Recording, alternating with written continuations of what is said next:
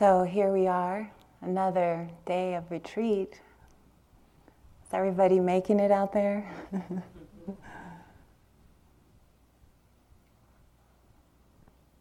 It can be challenging, to say the least.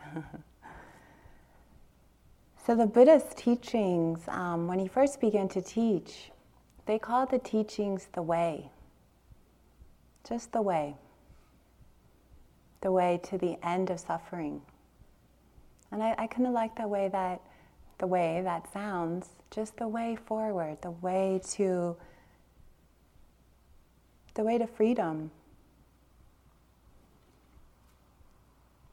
So I was thinking that we're born into this human world, into this body, with very little understanding of why we're here. Now, what are we doing here? What is this? It's very mysterious. You know, we appear here, other people appear here, stay for a while, disappear. Nobody knows where they went, right? Very impermanent. Very few people actually understand or know the purpose of this human life. So we're on this epic hero's journey in some way, without really knowing where we're going, or what we'll need.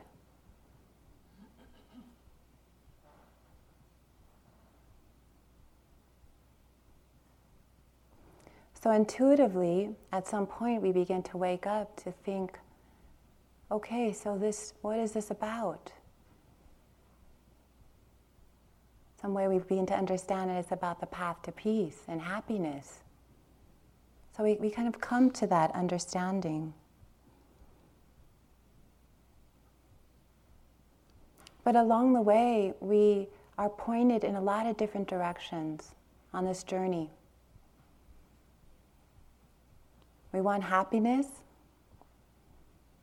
We want peace. And there's a lot of influence of people telling us how to get that peace. So some people say, it's the road here, friend, go this way, right? Happiness is about achieving, it's about maybe accumulating things, money, right? So that's the path. Go down there. And they believe that wholeheartedly. And so we're like, okay, we go down that path.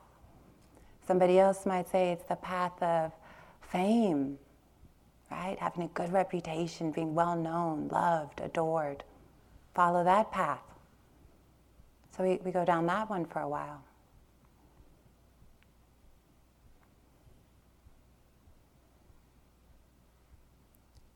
But what's important to understand is that a lot of these paths, they don't really lead us where we want to be, and that is lasting happiness. We want to feel happy. We want to be at peace.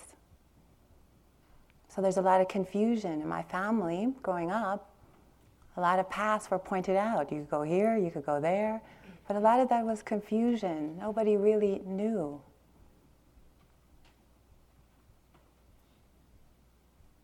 And so I wandered around a lot. I think we all have wandered looking.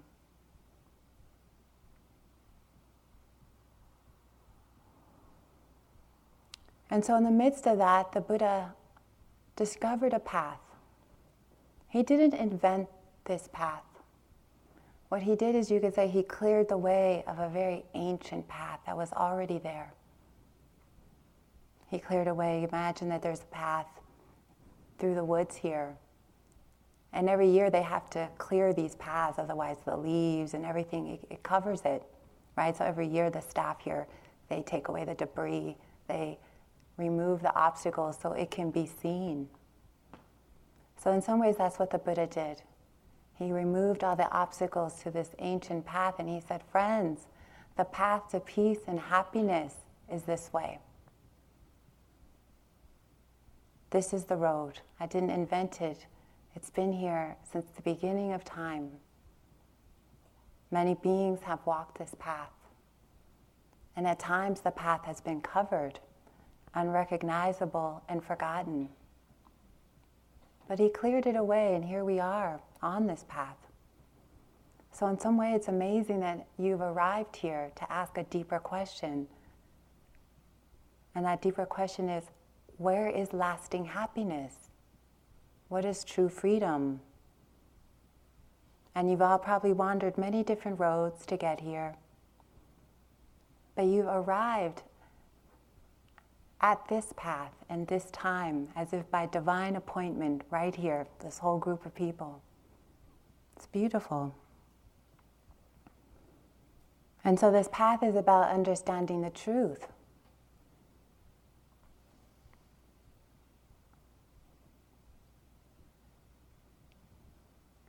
This journey is about understanding the truth. One of my favorite poems to start this talk is by Mary Oliver, and it's called The Journey. She writes, "One day you finally knew what you had to do and began. Though the voices around you kept shouting their bad advice, though the whole house began to tremble and you felt the old tug at your ankles. Mend my life, each voice cried. But you didn't stop. You knew what you had to do. Though the wind pried with its stiff fingers at the very foundations, though their melancholy was terrible. It was already late enough and a wild night and the road full of fallen branches and stones. But little by little, as you left their voices behind, the stars began to burn through the sheets of clouds, and there was a new voice, which you slowly recognized as your own, that kept you company as you strode deeper and deeper into the world, determined to do the only thing you could do, determined to save the only life you could save."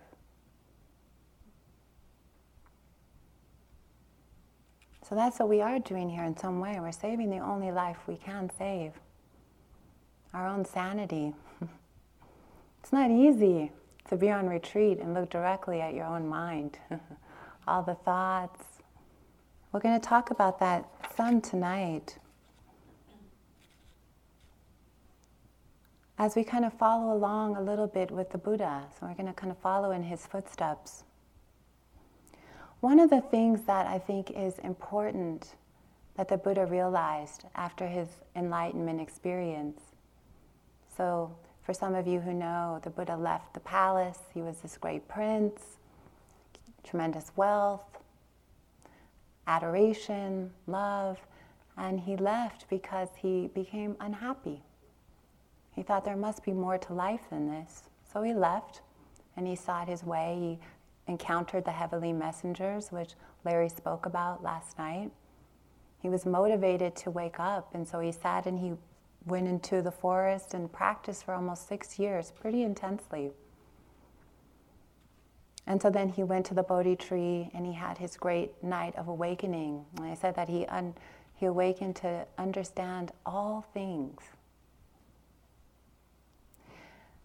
And the next day, as dawn broke, after his great experience and his enlightenment, tears began to flow from his eyes as he looked around the world, and it said that he deeply was impacted by this thought. Human beings everywhere are looking for happiness, but are doing the very things that lead to unhappiness through not knowing. So we follow these paths, looking for peace, looking for happiness, but through not understanding the way things are, we lead to more unhappiness. And that deeply affected him because he thought, my God, everyone is doing this. So you think how many people are on the planet right now? 7 billion? Everybody looking desperately to become happy, but doing the very things that lead to unhappiness. So this is, in some way, this is the heart of the Four Noble Truths, is what is true, what actually leads to happiness. What do we need to know? So the interesting thing about the Four Noble Truths is I didn't used to like this teaching at all. When I would be in this very hall, long retreats again and again, the teacher would say, tonight the Four Noble Truths. And I think, oh God, suffering, suffering, suffering. They're obsessed with it. Joseph and I were laughing because I led this little revolt one time during the middle of a 3-month retreat. In the Q&A, I said, we need to talk about joy and happiness. All this suffering, I can't take it. And I remember I even left a note with one of the other teachers suggesting we have an African dance class to cheer up the yogis. It's too somber around here. We need some fun, you know. And it's true. Joseph has a lot of funny stories about my behavior and antics.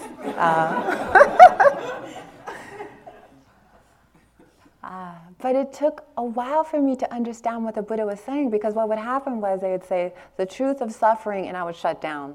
Suffering, I didn't want to hear about that, although I was clearly sitting in the back of this room in tremendous suffering, right?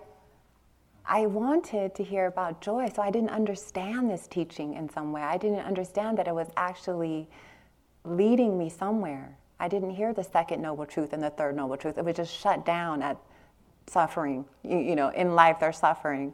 And I wanted to believe that, no, there could be other paths, I'll figure it out. The Buddha, I don't know if he was right or not, you know.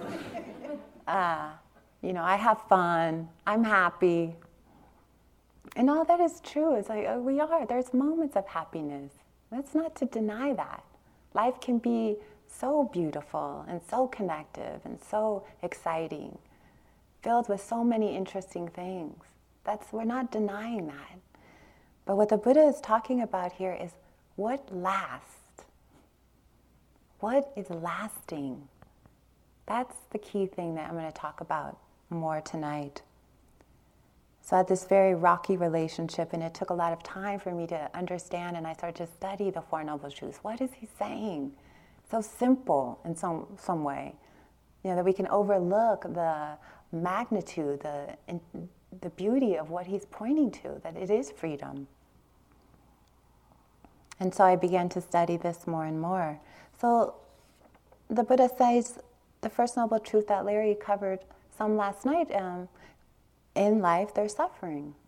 Very simple, right? We all get that, right? If you sat through today, did anyone not suffer today at some point? If not, you could talk to Joseph and I, and we'll put you in another advanced track. I'm sure you had some kind of suffering, body, mind, And that's kind of what this is pointing to, that it's not your fault. It's just happening. You didn't order that. Did you wake up in this morning and say, I'll take 3 hours of rage, 2 hours of knee pain and anxiety all the rest of the day? No. In some way, it's doing itself. It just arises. There's causes and conditions, but it arises. If we could choose, we would choose bliss, right? We would choose love every moment. And so this is pointing to that truth. No matter who you are, whether you're rich, whether you're poor, whether you look like a supermodel or not, you suffer. That's the thing. It doesn't matter. You will encounter it. You will encounter unpleasant things. You wake up, you stub your toe. It's unpleasant. It's just life. In some way we come to terms with that, and then there's a relief because we stop thinking we've got it wrong when we do suffer. Right? So we wake up in the morning, we feel sorrow. Well, I was so happy yesterday. What did I do wrong? How do I get back to that? Maybe I need to find that seat by the window with that breeze coming in, that special pillow. You try to recreate it. It's impossible. So it's a new moment. So there's some kind of relief in just knowing that. It's a universal truth.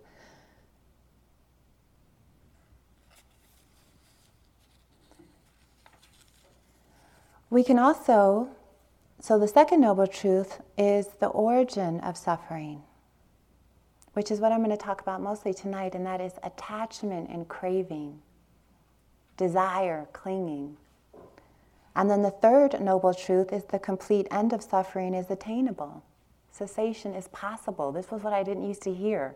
I would get stuck on that first one, half the second one, and just shut down, right? The third noble truth is freedom is possible. And the fourth is the path. So I want to look at this also from a indigenous, kind of a shamanic way, through a sort of an Ayurvedic way. So the first noble truth, there's an illness.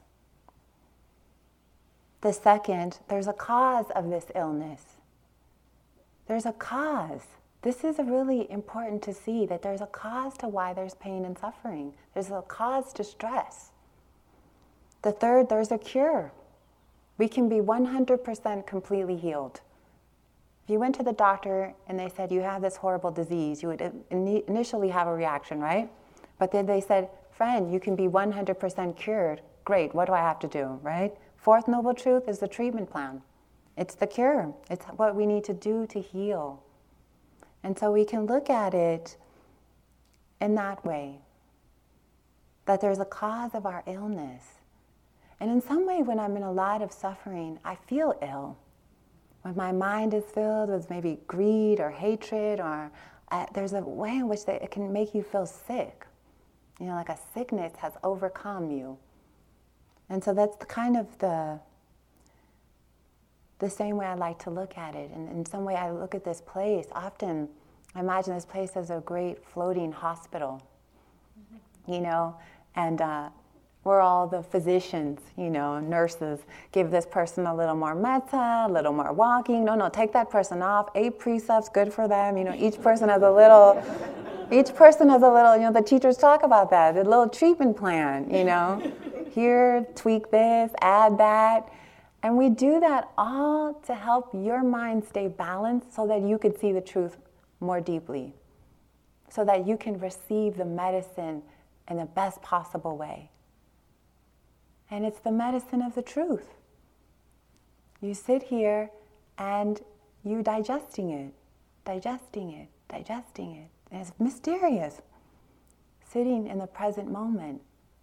And it heals us. It opens us. It's purifying us. That's what the Buddha's clearing away of this path is so important. This is the path to peace. It's like, here it is. So simple, we could overlook it, scratch our head. This is the path? Sitting, 1 breath, 2 breath, 1 step, 2 step, and the whole of the Dharma unfolds. The whole way unfolds. The way. So what are we talking about here with this noble truth, the second noble truth? So there's a cause of our illness. This is good. This is to be, the first noble truth is to be investigated. The second noble truth, the cause is to be abandoned. So craving, clinging, desire. So let's look at this on retreat. So we sit here in a moment, right? Sitting along, suddenly a thought arises. I wish I could have that latte, that chai latte I had. Or I wish I could have, I want, I need. Want, moment by moment. Desire arises for something. Have you noticed this yet in your experience? This constant craving. So let's look at it as far as sense pleasures. They call it pleasures of the senses. It's kind of an odd, I don't know, I didn't always relate to that. Sense pleasure, desire for sense pleasure. But in some ways, that's what it is. So our senses, hearing, seeing, touching, tasting, smelling, we desire that. We want to see pleasant sights. We want to hear pleasant sounds. You know, we're always wanting.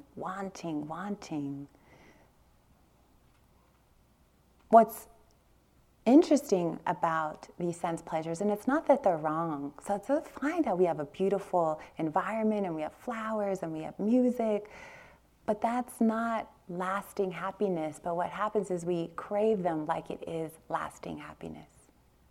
Like if I could just get this thing, I'd be happy. I can remember being on retreat, a long retreat, and one of the staff went out and got Ben and Jerry's ice cream for all the yogis, and they put it on the back of the table. And all this desire rose in my mind for this ice cream. You know, it's been a long time. It's like very little that you can get here, right? If you're, it's like, just give me that ice cream. It's been a long, hard day of crying and suffering. I just want that ice cream. And I can remember just watching my mind go through this big thing. And, you know, in everyday life, I wouldn't even look twice at ice cream. It's like, okay, great, you know. But on retreat, where there's little around, and I thought if I could just get it, I'd feel better. So, of course, I didn't eat my lunch. I just made a beeline to get the ice cream, right? The first one over there. No shame at all. Just scooping out of each one. You know, I didn't want the tofu and brown rice. I wanted that. But very similar to the experience Larry had, or he shared about last night. I ate it and it was just ice cream. It didn't alleviate, it wasn't nibbana. You know what I mean? We think that if we get these things, that's going to be it. You know, and so we crave them. We crave. If I could just have that. If I could just see that girl. If I could just meet that person. If I just had that car. I use the ice cream, but let's take this on a real life scale, a bigger scale here. If I could just have this, that would be it. And then we get it. And it's just something we have. Throw it in the closet. You know, there was a study at Harvard. It was so interesting. The teachers here were talking about it, but at Spirit Rock, they did this happiness survey where people were given objects that they wanted. And every single time they overestimated the amount of happiness they would get from it. If I had this new car, I would just be so happy, you know. And then they got it, right? They would get it. And the happiness was there, but every moment they had it, it would go down a little bit more and a little bit more. And they didn't live up to what we thought it would. You know, it just doesn't. And it's not that it's bad to have material items. It's not that at all, but it's relating to them like as if they're freedom. That's the problem. They're just objects. They're just objects. Also, the other thing with this study from Harvard was that people overestimated the amount of suffering that something would bring them, right? So they would imagine, you know, having to go to the dentist, oh, it's going to be horrible, and they would go, oh, it wasn't that bad. So we do it we overestimate happiness, we overproject on the suffering. So we're a little out of balance on that. But that's all right, you know. The other thing is about things that we crave. The sense pleasures, you could say, of the senses is that they wear out after a while too. So say you have your partner at home and you've had a long day and you come home and they stroke your hair and you like it for a few moments. Oh, thank you, support. If they kept doing that, how would you feel? It would be insanity after a while. You would do anything to get them to stop touching my hair. It was the same with the Ben and Jerry's experiment. 1 cup was good, 2 cups, not so, kind of good, you know. 3 cups, it started to become hell after a while. So even when we get something and we indulge in it, our liking of it changes.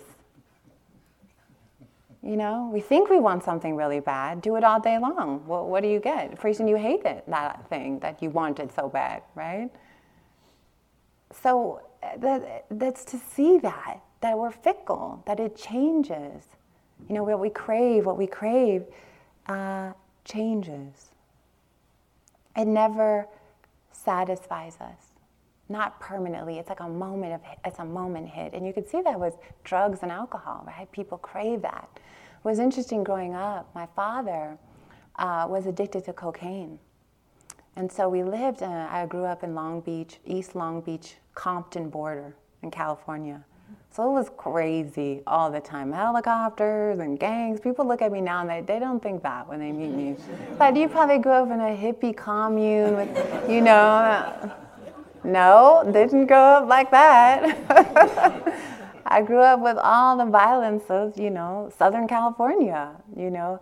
And so my father was very addicted, had a very strong cocaine addiction. And he was completely unable to connect to his children because of that, because everything was about feeding that. And every time I saw him as a small child, he was just so much agitation and suffering. Just couldn't relax, just out and out. So eventually he left. I didn't see him for like 15 years. And when, we reconnected and we have a good relationship now, he's clean and sober.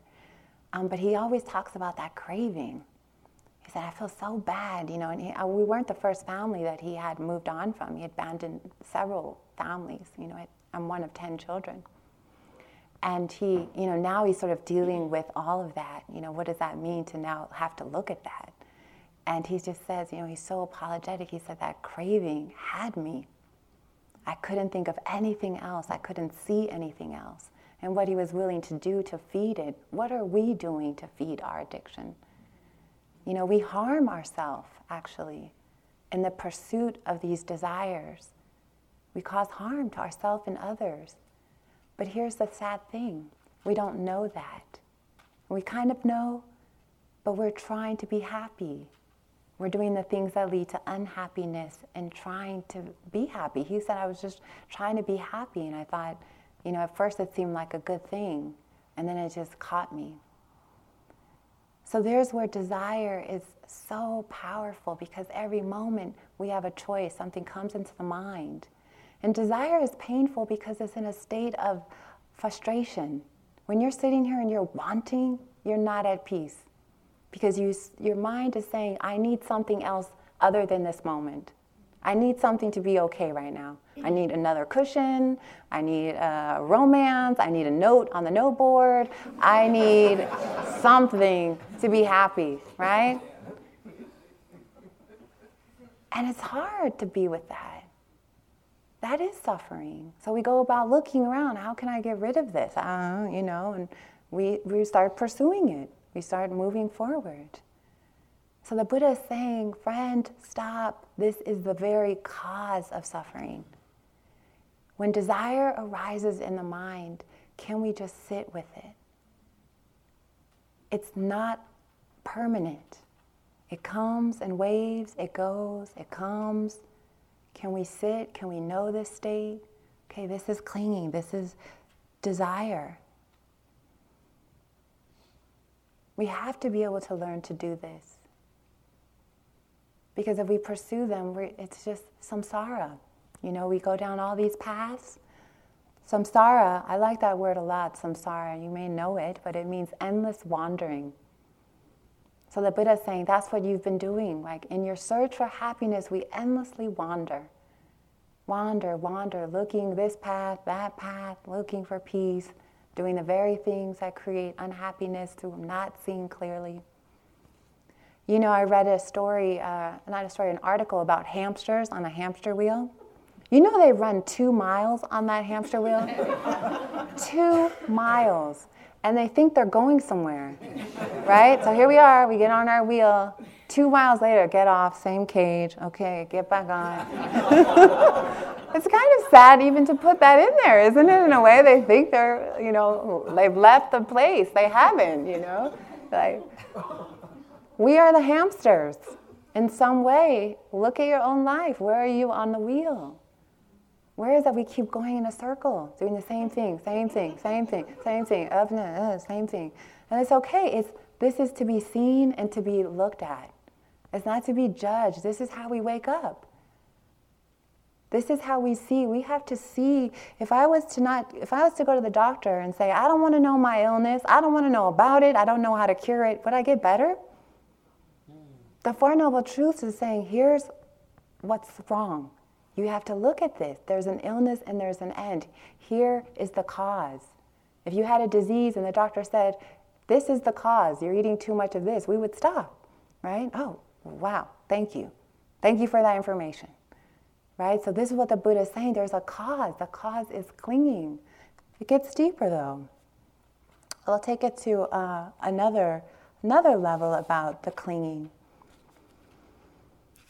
So one of the reasons that we suffer is because we cling after things that are inherently impermanent. So as you sit here, Everything's arising and passing, arising and passing, arising and passing. How many emotions have you had today? Right? You wake up, feeling good, hit a little low point after breakfast, right?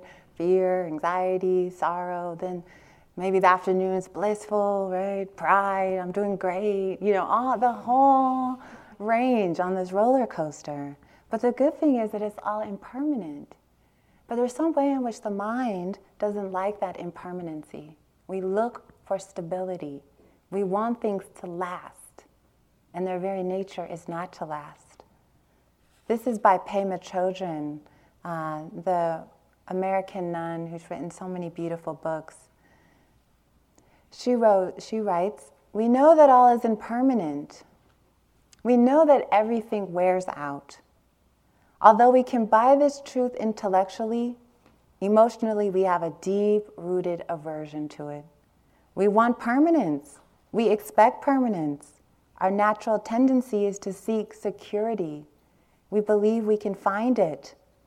To put it concisely, we suffer when we resist the noble and irrefutable truth of impermanence and death. We expect that what is always changing should be graspable, predictable. We are born with a craving for resolution and security that governs our thoughts, words, and actions. We are like people in a boat that is falling apart, trying to hold on to the water." So in some way, that's exactly it, right? So we try to hold on to everything. And it's changing. Its very nature is to change. This is a huge insight and a powerful one. We're impermanent. We're all here in this room. Very soon we'll disperse. This moment is impermanent. This retreat is impermanent. This body is impermanent. We're a flash of lightning in the sky. We appear, we dance, we disappear. That's part of the mystery of the journey that is powerful to understand and to come to an insight around that, and to let that really sink in, that we are impermanent. We don't know when our time will be to leave this incarnation. It's very mysterious.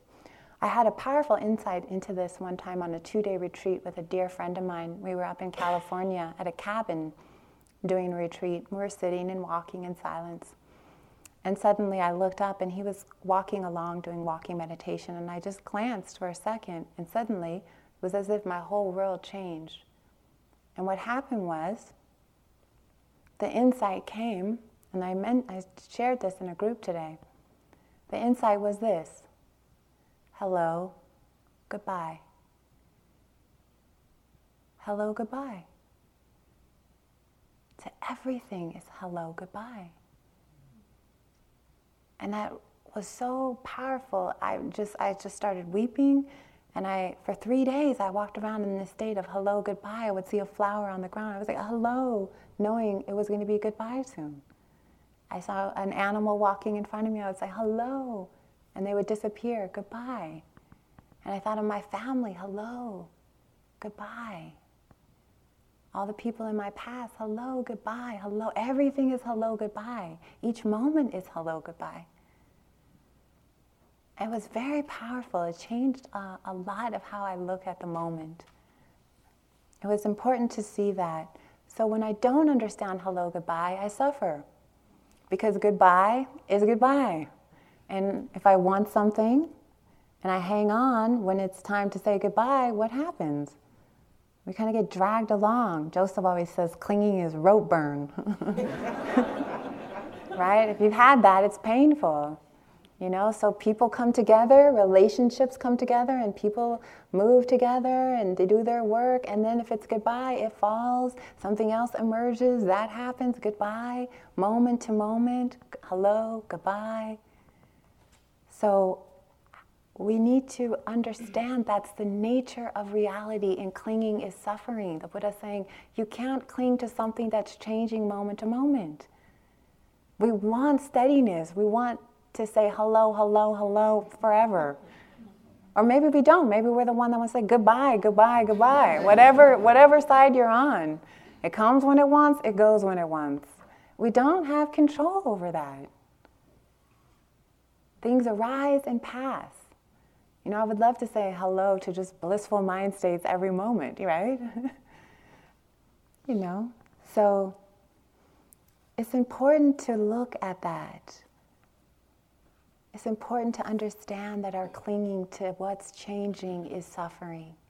And there's a way in which we can learn to let it be. There's a way impermanence is exciting to me. It's kind of this wild ride, right? What would happen if you just let go? Right? And you just live in the moment. You know, we have responsibilities, yes. But what happens if we let go of the extra, right?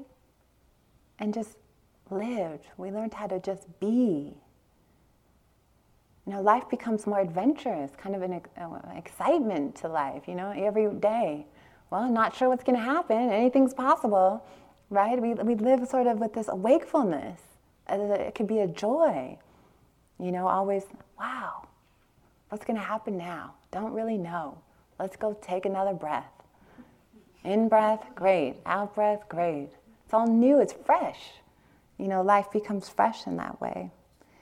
So also what we cling to deeply are our beliefs, our whole belief systems, right? So we grow up in a family, we get a set of beliefs instilled, and we carry them along, our banter, right? I believe this, I see this, and we cling to them. You know, we cling to our stories about ourselves. This is really important to see this in meditation because it's so painful. Whatever story you have about yourself, I'm the fill in the blank, right? I've experienced the past. I've experienced this. There's stories that we make up. And sometimes there's these beautiful fantasies, and sometimes there's stories of tremendous pain and suffering. And we cling to them, right? We sit, they come up, we get lost on that train, and we're gone. And the thing about the train is it's just not a few minutes. Some people are on these trains for years, lifetimes. So the moment you wake up and think, oh, this is just a story, this is not happening, that's powerful. We cling to our thoughts, and thoughts are not reality. You know, I can sit here and make a story of heaven, or I could sit here and make a story of hell, and then I live in whichever one I choose. But the thing about it, it's not happening now. You know, a lot of people talk about when they come on retreat, they have all these fantasies and stories. They're very unsatisfying in some way. Even if we get bored, we come in the hall, start planning a trip to the Caribbean. Yeah, the Caribbean. And I'll do this, and I'll be on the beach. And you know how we could get, right? Anything but the present moment. But it's, in the moment, there's a sense of this is better than my knee pain, or better than listening to the birds or the breath, or, we indulge it a little bit, right? Oh, this few fantasies isn't so bad. But really it's deeply unsatisfying on another level because it's not happening. We're not there. We're not doing those things. We're here in this moment. And so that disconnection is deeply unsatisfying. So we cling to all of our thoughts, our stories. It's important to see how we work with thoughts. Thoughts are not real. This is huge. Before, when I first started practicing, even a few years after I started practicing, I believed every thought that came into my mind. And then pretty soon, actually thanks to Joseph said, turn around and look at your thoughts. They're just little thoughts. And I think, yeah. And I turned around and I looked at them and I could see arising, passing. They just pass by. They're just passing. They don't belong to us. Thought arises. Emotions arise. We identify with those. We cling on to those. Anger arises. I'm angry. I'm the one angry. So do you see there's a way we're taking ownership of experiences that don't belong to us? It's nature. Do you take responsibility when it rains outside? No, right? That's not our business. Neither in some way is this. What we experience feels so personal, but it's really not. And it's hard to see that, but if there's a way in which we can not cling, not grasp, allow space, our practice will unfold in a different way. Ajahn Chah, the great Thai forest master, he says, do everything with a mind that lets go. Don't accept praise or gain or anything else. If you let go a little, you'll have a little peace. If you let go a lot, you'll have a lot of peace. If you let go completely, you will have complete peace. So it's not easy to do, right? That's the next question. How? Yeah, sounds good. Sign me up. Complete peace. It's challenging because we're so used to identifying with everything. So a real practical tip. When something is happening, we can turn towards it, right? A story in the mind comes because it's interesting to see how it happens. Observe how this process happens. One moment, peace. The next moment, we're in the grip of a hell realm. What happened? Often, it was a thought, unnoticed in the mind. And the thought tells us something. We get caught. Emotions come. We put the two together and we have a 4-alarm fire, right? Out of a beautiful, peaceful day. But if we really look carefully and we can drop out of that, there's a way which we can come out of that into the present moment. That's why the present moment is such a beautiful refuge, because we can come out of the insanity. There's an insane part of our mind. And we can, through the practice of meditation, we find refuge from this. We drop out. We come into the present moment. Oh, what's happening? A step. That's what's happening in this moment. I'm not in danger. I'm not a horrible person. I'm feeling the ground. I'm sipping a cup of tea. I'm having a bite of food. That's what's real. Not the stories in our head. They're not reality. In the Native American tradition, they often say that we're dream walkers, right? Everyone's lost in thoughts, right? They think those are reality, but they're not. So we get lost and then we forget that it's just a dream, right? It starts to look more real.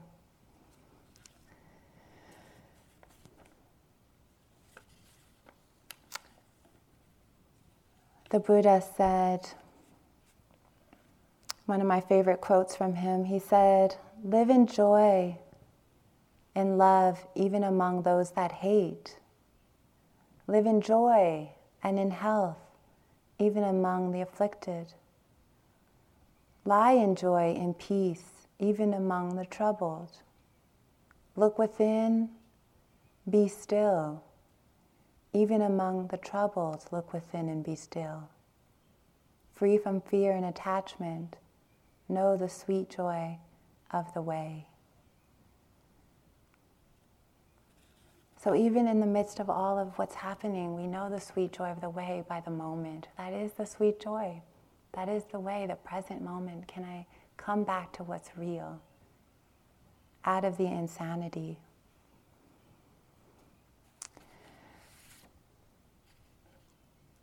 It's important also with our practice that we have, right now we're kind of dove into the belly of the beast, right? We're at the hospital, we're getting the diagnosis. It's heavy. You know, it's like, oh man, can I do this? You know, so don't worry, we're going to come back up, enlightenment, out freedom the next couple of days, but you have to go in and you have to see what's causing the problem.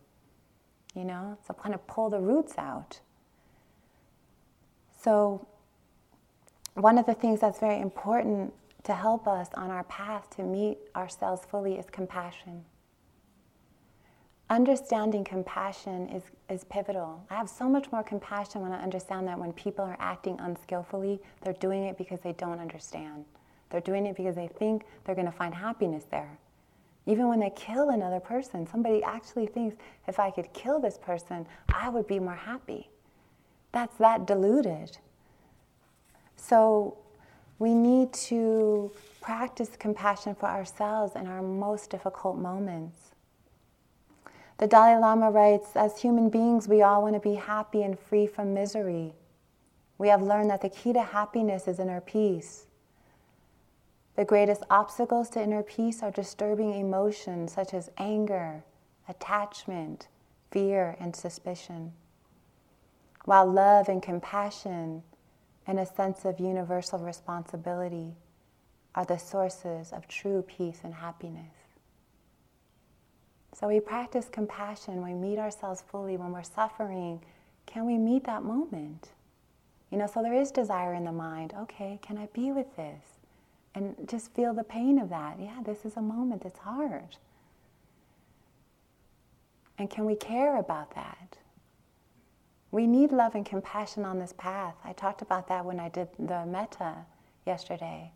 That is, to meet the depths of the confused mind, one needs love and compassion as their greatest weapons, you could say.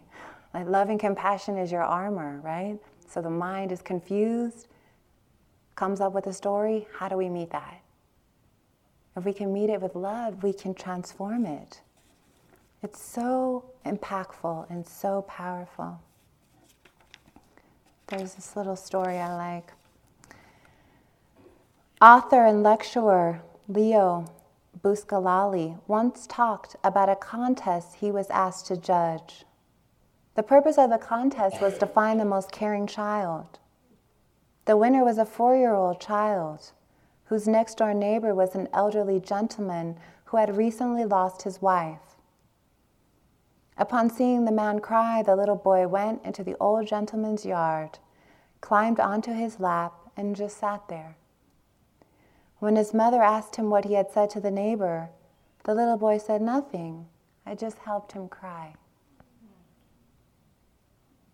And so that's what we have to do for ourselves, right? We are that. Sometimes we have to help ourselves in the moments where it's difficult. Meeting ourselves with compassion. Wisdom and compassion are the wings of awakening. Through the mindfulness, you're cultivating wisdom. Through seeing the Four Noble Truths, you're cultivating wisdom. The other half is the compassion. It also has to be there.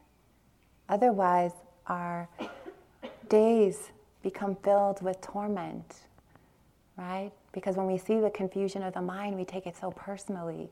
Can we just see that it's confusion? Another little example of compassion. I don't know if you guys can see this. It's little tiny babies. They're twins. This was in Newsweek magazine. It's very cute. I might post this up there. It's a picture from an article called The Rescuing Hug. The article details the first week in the life of a set of twins.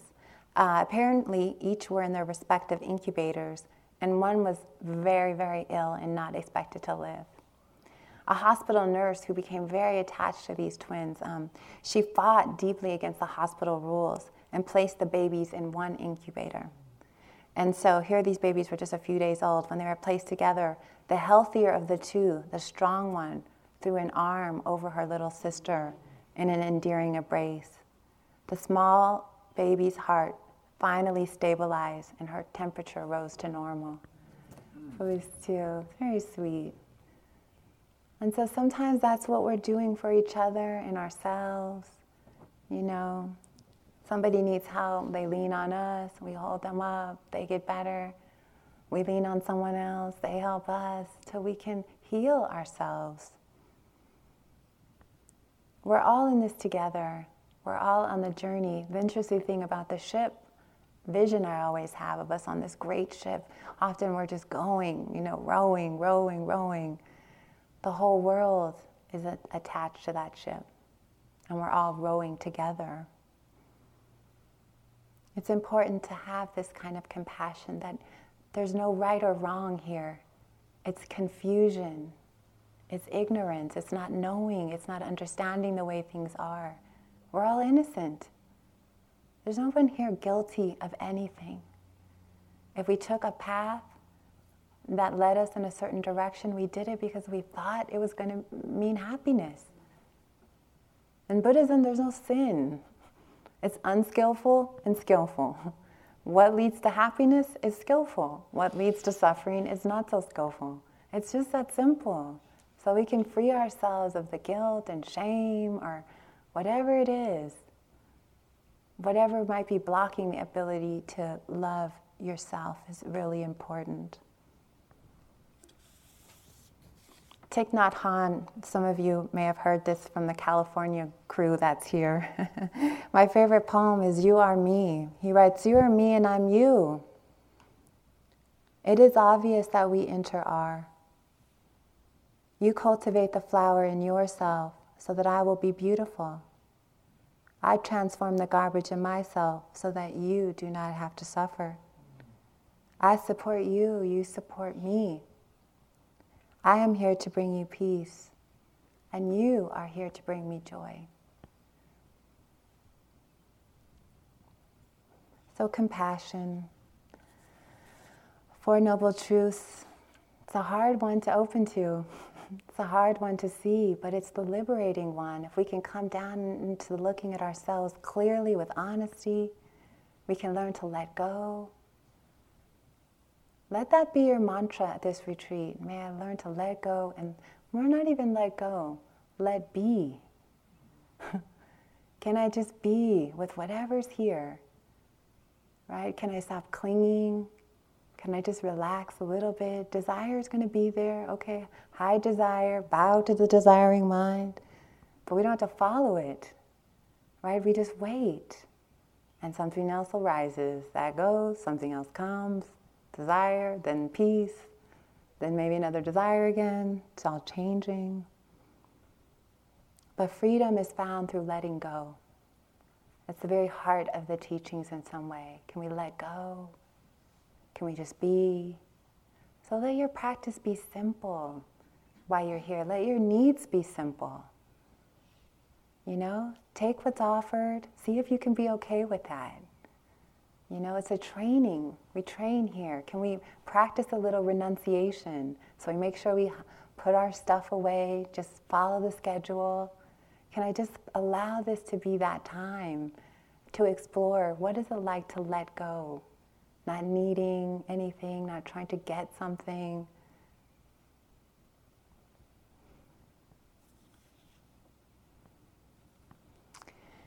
So I think I'll end this talk with one of my favorite little readings here by the great Zen master Hokusai.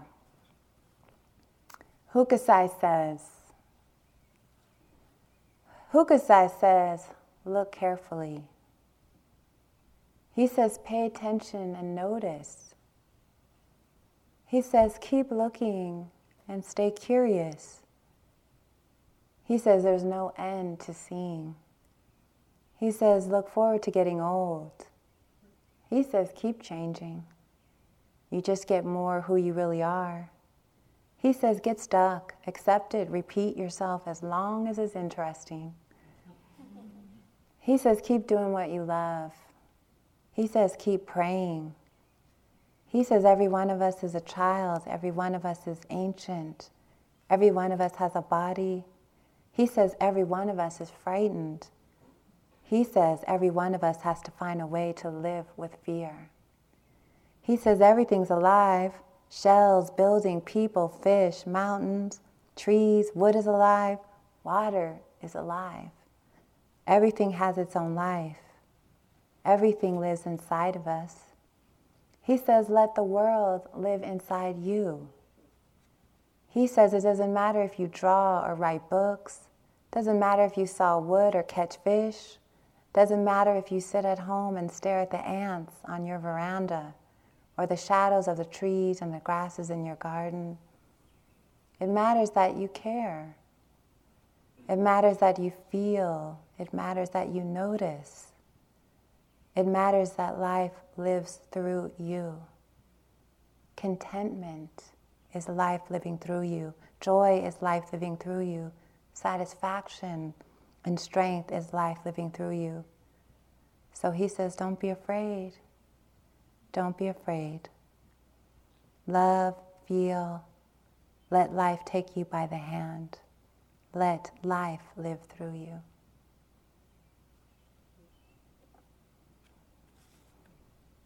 So thank you very much for your attention.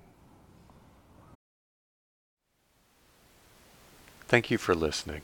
To learn how you can support the teachers and Dharma Seed, please visit dharmaseed.org/donate.